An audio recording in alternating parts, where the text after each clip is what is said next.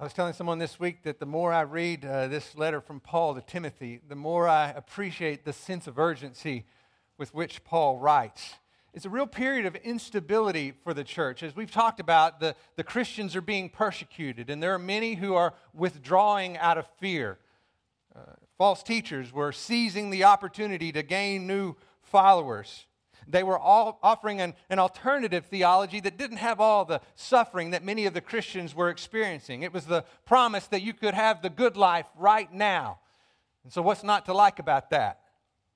But all it was doing was creating confusion and unrest in the church. It kind of reminds me of what it's like when you have a flock of sheep who are disturbed or unrest because they sense danger. Maybe they see a coyote or a wolf or some kind of a predator crouched in the grass around them. They become skittish, and panic starts to spread from one to the other.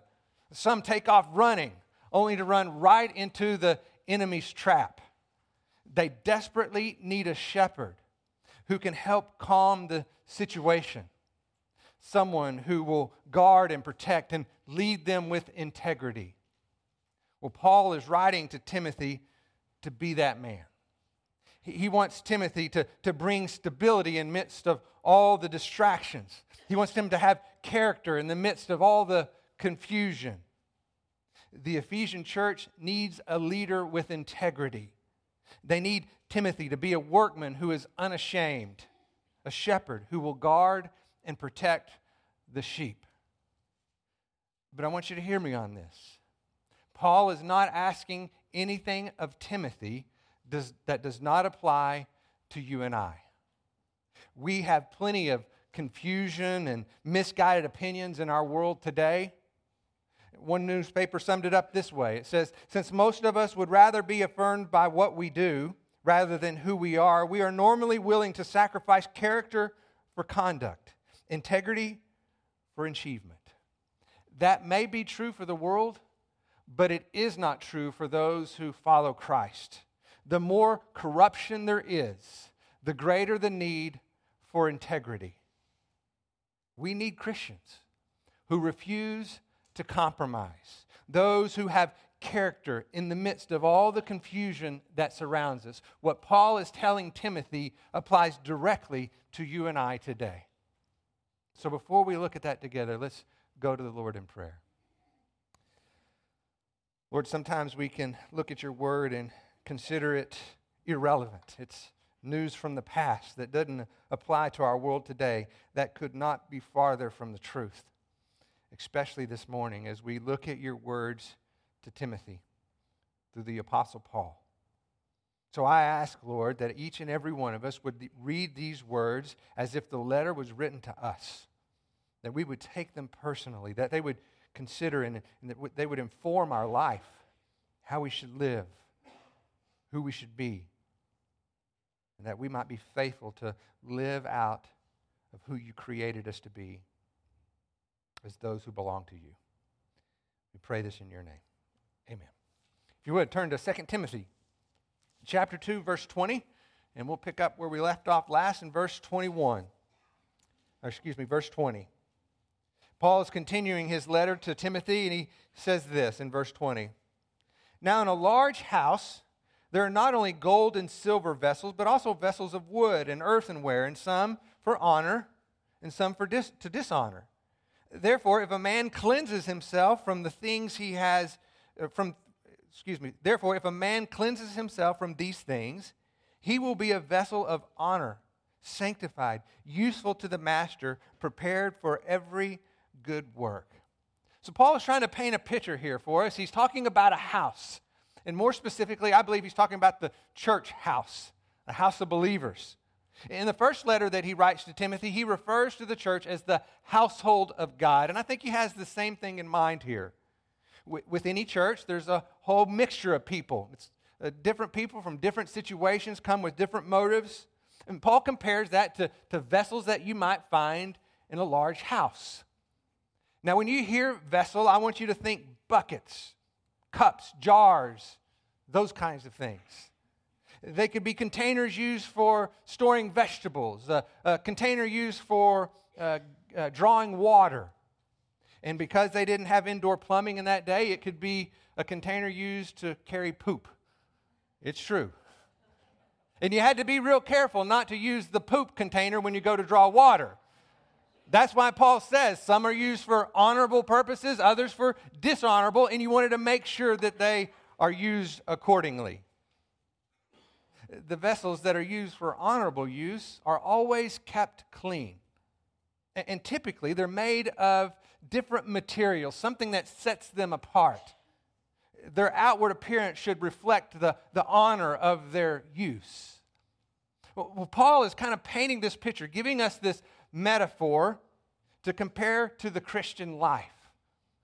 See, that outward appearance represents Christian conduct, behaviors that honor Christ. And what is seen on the outside should be a reflection of what you would find on the inside. In other words, how you live should mirror what you believe. And as a Christian, we have been set apart for honorable use. We have been made clean through the forgiveness of sins and the ongoing work of the Holy Spirit. We remain clean by refusing to compromise, to get involved in the corruption that exists in the world around us. We set aside those dirty old habits and we pursue what is good and right and true. We want to live an honorable life to fulfill our divine purpose. We have been set apart for that reason. Scripture tells us that we are His workmanship, created in Christ Jesus for good works that He prepared beforehand so that we might walk in them. So we set our minds on things above, not on things of the earth, things that are good and right and true. We align our lives with the truth of God's Word. We belong to God, and we want our lives to honor Him. That's the point that Paul is trying to make. Knowing full well that within any church congregation, you have a mixture of perspectives and attitudes and motivations. Some will get distracted and will be drawn away. Some will try to go their own way, only ending up walking right into the enemy's trap. But the more corruption there is, the greater the need for integrity. We need Christians in the church who refuse to compromise, those who have character in the midst of confusion. Now, our good friend Russell Thomason is in town this weekend. So, Russell, is it safe to say that there is all kinds of confusion on Capitol Hill? Absolutely. And would it be safe to say that there has not been another time where there is a greater need for character in the midst of all that confusion? And Russell, as a brother in Christ and a friend, I'm glad you're there because you're that man. But we need to know that comfortable West Texas is no different than all the confusion going on in Washington, D.C., because there are just as many people here looking for answers as there are there. And you and I have been called, have been set apart, have been made clean, so that we can speak and live in a way that we give answers to those confusing questions. We point people to Jesus Christ. There may be no greater time than the need that we have now for believers in Jesus Christ to have character in the midst of confusion, to refuse to compromise, and to be men and women of integrity. So that who you are right now is the same person as when no one else is looking. People of integrity. Look at how he continues in verse 22. It says, "Now flee from youthful lusts and pursue righteousness, faith, love, and peace with those who call on the Lord from a pure heart. But refuse foolish and ignorant speculations, knowing that they produce quarrels." Here's the key. Paul is trying to help Timothy understand that this honorable life is not something that just happens passively. It is an active pursuit. It is something that you must be intentional about. Because at any given time, you are either being conformed by the world around you or you're being transformed by the work of the Spirit within you. One of the two is happening. And if you want to be transformed by the renewing of your mind, then it is an active, intentional pursuit. He uses strong words: flee, pursue, refuse. He's talking about things that we should run from, things that we should run to, and things that we should reject altogether. He begins by saying, flee youthful lusts. Youthful lusts are inordinate desires. It's the Greek word epithumia. Now, thumia means desire. It's normal. It's natural. It's not a bad thing. But you stick epi in front of it, and it does become bad. Epithumia is an over-desire. It takes what is a normal desire and turns it into a selfish appetite. Now, the context here is not just sexual temptation, although that definitely applies. It makes me think of the situation where Potiphar's wife kept making those advances towards Joseph. You remember? And what did Joseph do in response to that? He ran. He ran. Was Joseph tempted? Maybe so. But he did not stop long enough to weigh his options. He took off. He fled youthful lusts. But there's more in mind here. He's talking about the general realities of what it means to be young. That time in all of our lives where we really didn't have much life experience, but boy, we had life figured out, right? Our parents were just an obstacle because they just did not have a clue to what we were going through. It's the time in our life where we had this attitude of independence and overzealous confidence. This past week, as I was meeting with my discipleship group of young men, I told them that probably the biggest difference of who I am today and who I was back in my 20s is I don't trust myself near as much today as I did back then. I don't have that overzealous confidence. I have a sober self-assessment. Thereto go I, if not for the grace of God. See, it's a sign of spiritual maturity, not of weakness. Paul says, run from youthful lusts. Do not go your own way. Do not proceed with this overzealous confidence like you've got this thing figured out, because that's deception. You don't, and neither do I. Instead, he says, run towards righteousness.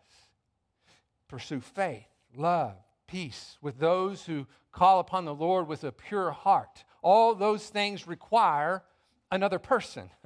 It's selfish independence turns into willing submission. Lustful desires turn into humble sacrifice. It's considering the needs of someone else as more important than your own. Now keep in mind that these are qualities that you do not possess on your own.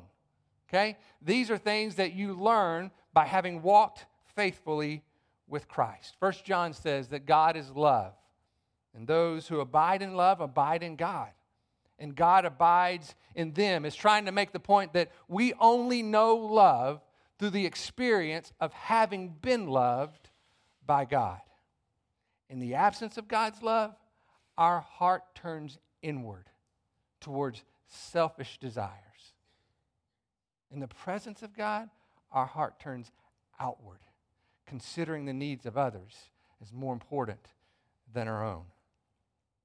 Ephesians says, be kind to one another, tender-hearted, forgiving one another, just as God in Christ has forgiven you. It's this idea that we forgive others because we, of all people, know what it means to be forgiven. This overzealous confidence, this selfish independence that has to turn towards community. This past week, Mark and Jason and Bruce and I spent some time looking at Scripture together, and one of the things that we talked about is the reality of how salvation in biblical terms is rarely described individually. It's always groups. So, for example, it says that you were sons of disobedience, but now you've become sons of God. strangers and aliens, but now fellow citizens. Our faith in Christ introduces us into the family of God. Who we are is identified by what group we ascribe to. Who do we belong to?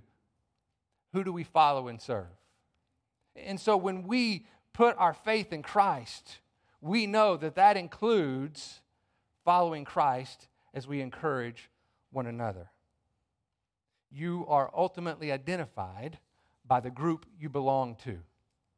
Running towards righteousness is the pursuit of knowing Christ, but in the context of those who call upon the name of the Lord with purity. We simply do not trust ourselves enough to go at this thing alone. Loving God with a whole heart is dependent upon our loving one another with a pure heart. We run from youthful lusts. We run towards righteousness. And then we reject ignorant speculations. Look again at verse 23. It says, "But refuse foolish and ignorant speculations, knowing that they produce quarrels." This is what we talked about last week. These are the conversations that lead us away from Christ, majoring on the minors and losing sight of what matters most. All it does is create quarrels because it has more to do with stroking people's ego than it does with advancing the faith. It's the desire to gain approval, wanting people to be impressed with you. And it's hard to live in harmony if you can't see past yourself. Living an honorable life is an active pursuit. It is the pursuit of knowing Christ and becoming all that He has created you to be, so that collectively, as a body of Christ, we can become all that He designed the church to be. Living in a way, as the Scripture tells us, that puts the manifold wisdom of God on display. That's what honors Him. And we can only do that when we live in community as He has created us for. Individually pursuing Christ, collectively encouraging one another. Look at how he continues in verse 24. "And the Lord's bondservant must not be quarrelsome, but kind to all, able to teach, patient when wronged, with gentleness, correcting those who are in opposition, if perhaps God may grant them repentance leading to the knowledge of the truth, and they may come to their senses and escape the snare of the devil, having been held captive by him to do his will." These are the attributes that Timothy must possess to kind of quell the confusion that exists within the church. But every single one of them applies to us if we want to live in a way that honors Christ. Here's where I believe that Paul is going with this. Now, as a parent, this will make sense. You'll understand what this means. We know that in our raising kids, we have to deal with girl drama and too much testosterone, right? Those are two realities that exist in a home when you're raising kids. And you know when those things start to get out of control, then emotions can rise.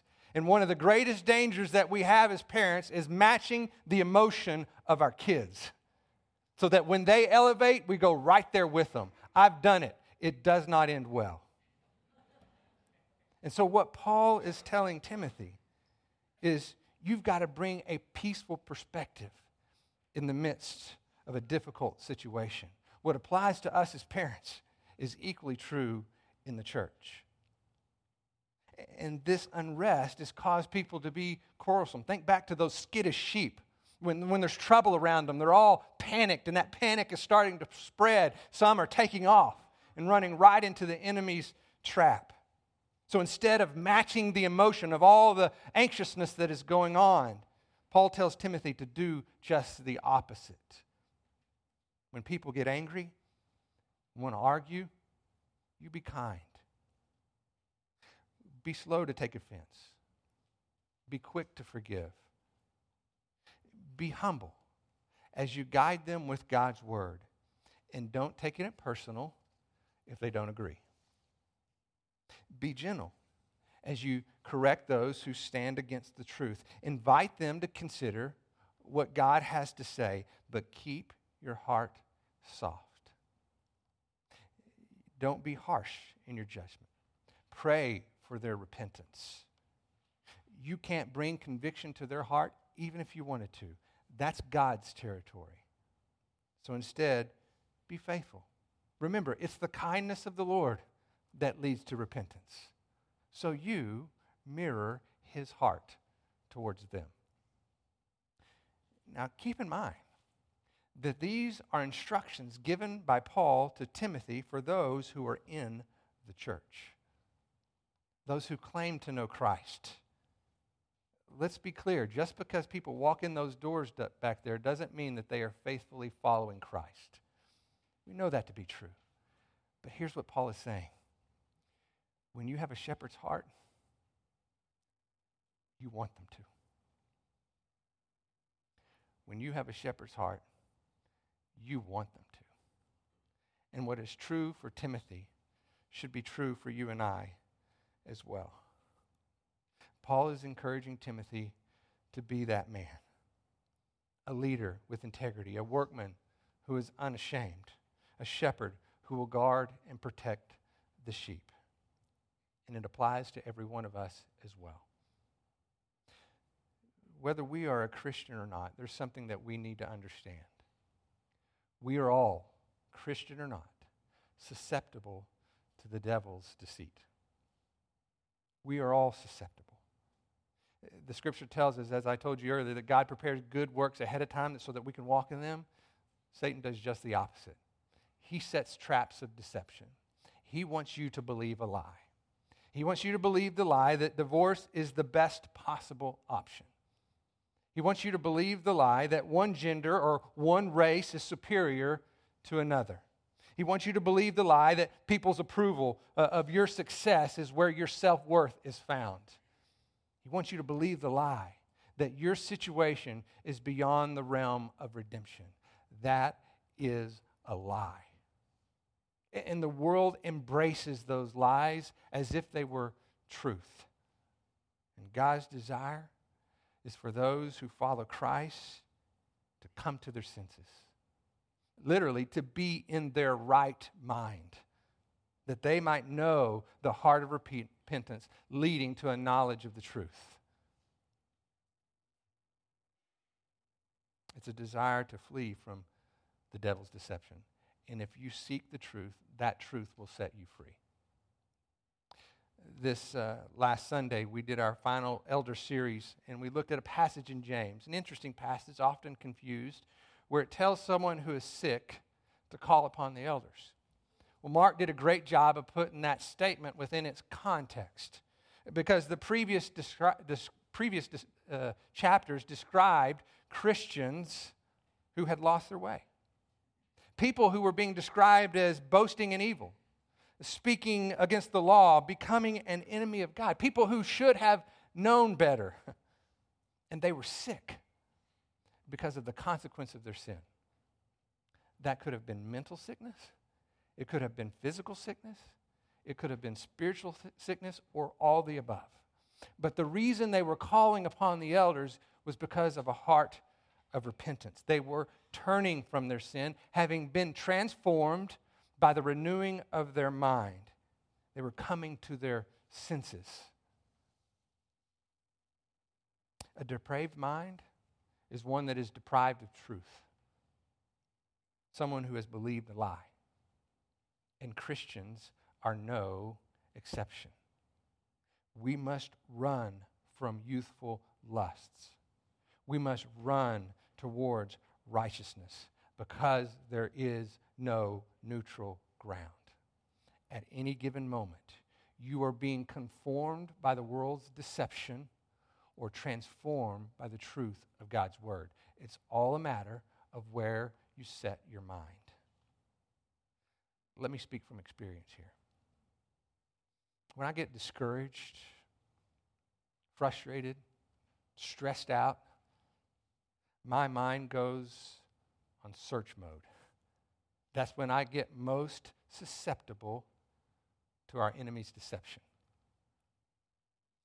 I might occupy my time with social media, surfing the internet, flipping through the channels. I think I'm trying to escape, but actually, I'm running right into the enemy's trap. You see, our best defense against deception is knowing what is true. The more we fill our mind with God's word, the less room we have for the enemy's lies.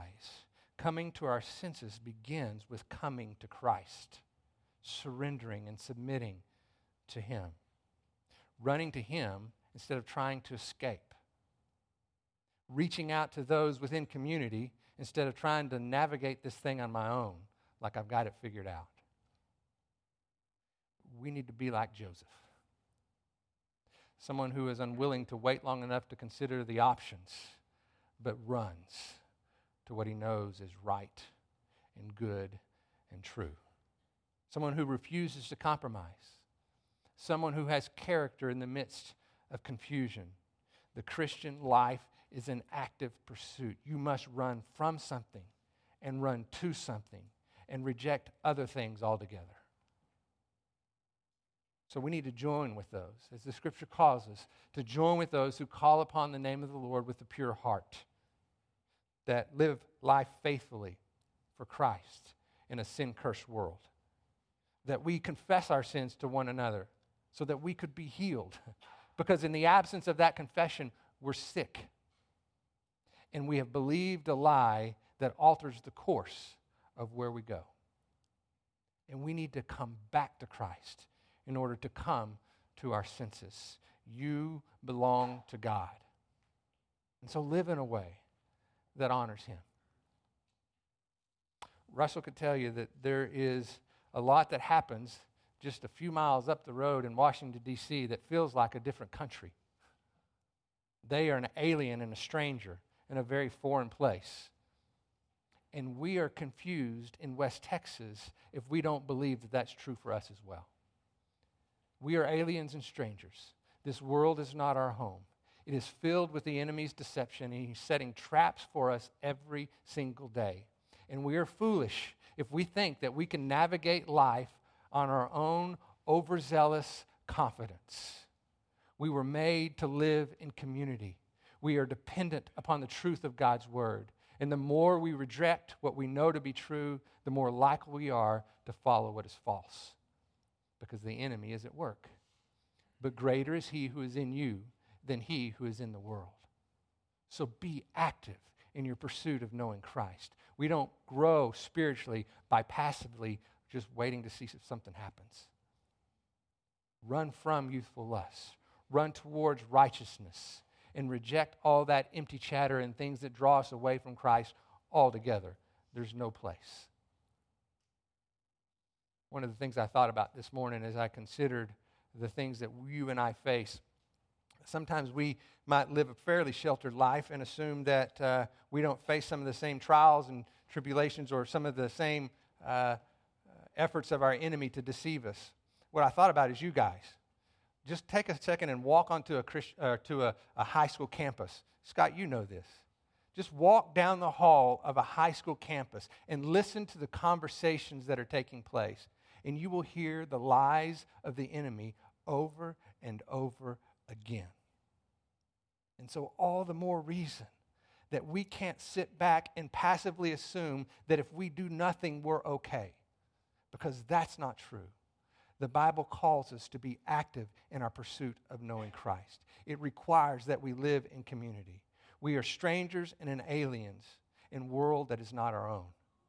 And so if we want to remain pure and live an honorable life, then the Scripture has given us clear direction on the path we have to take.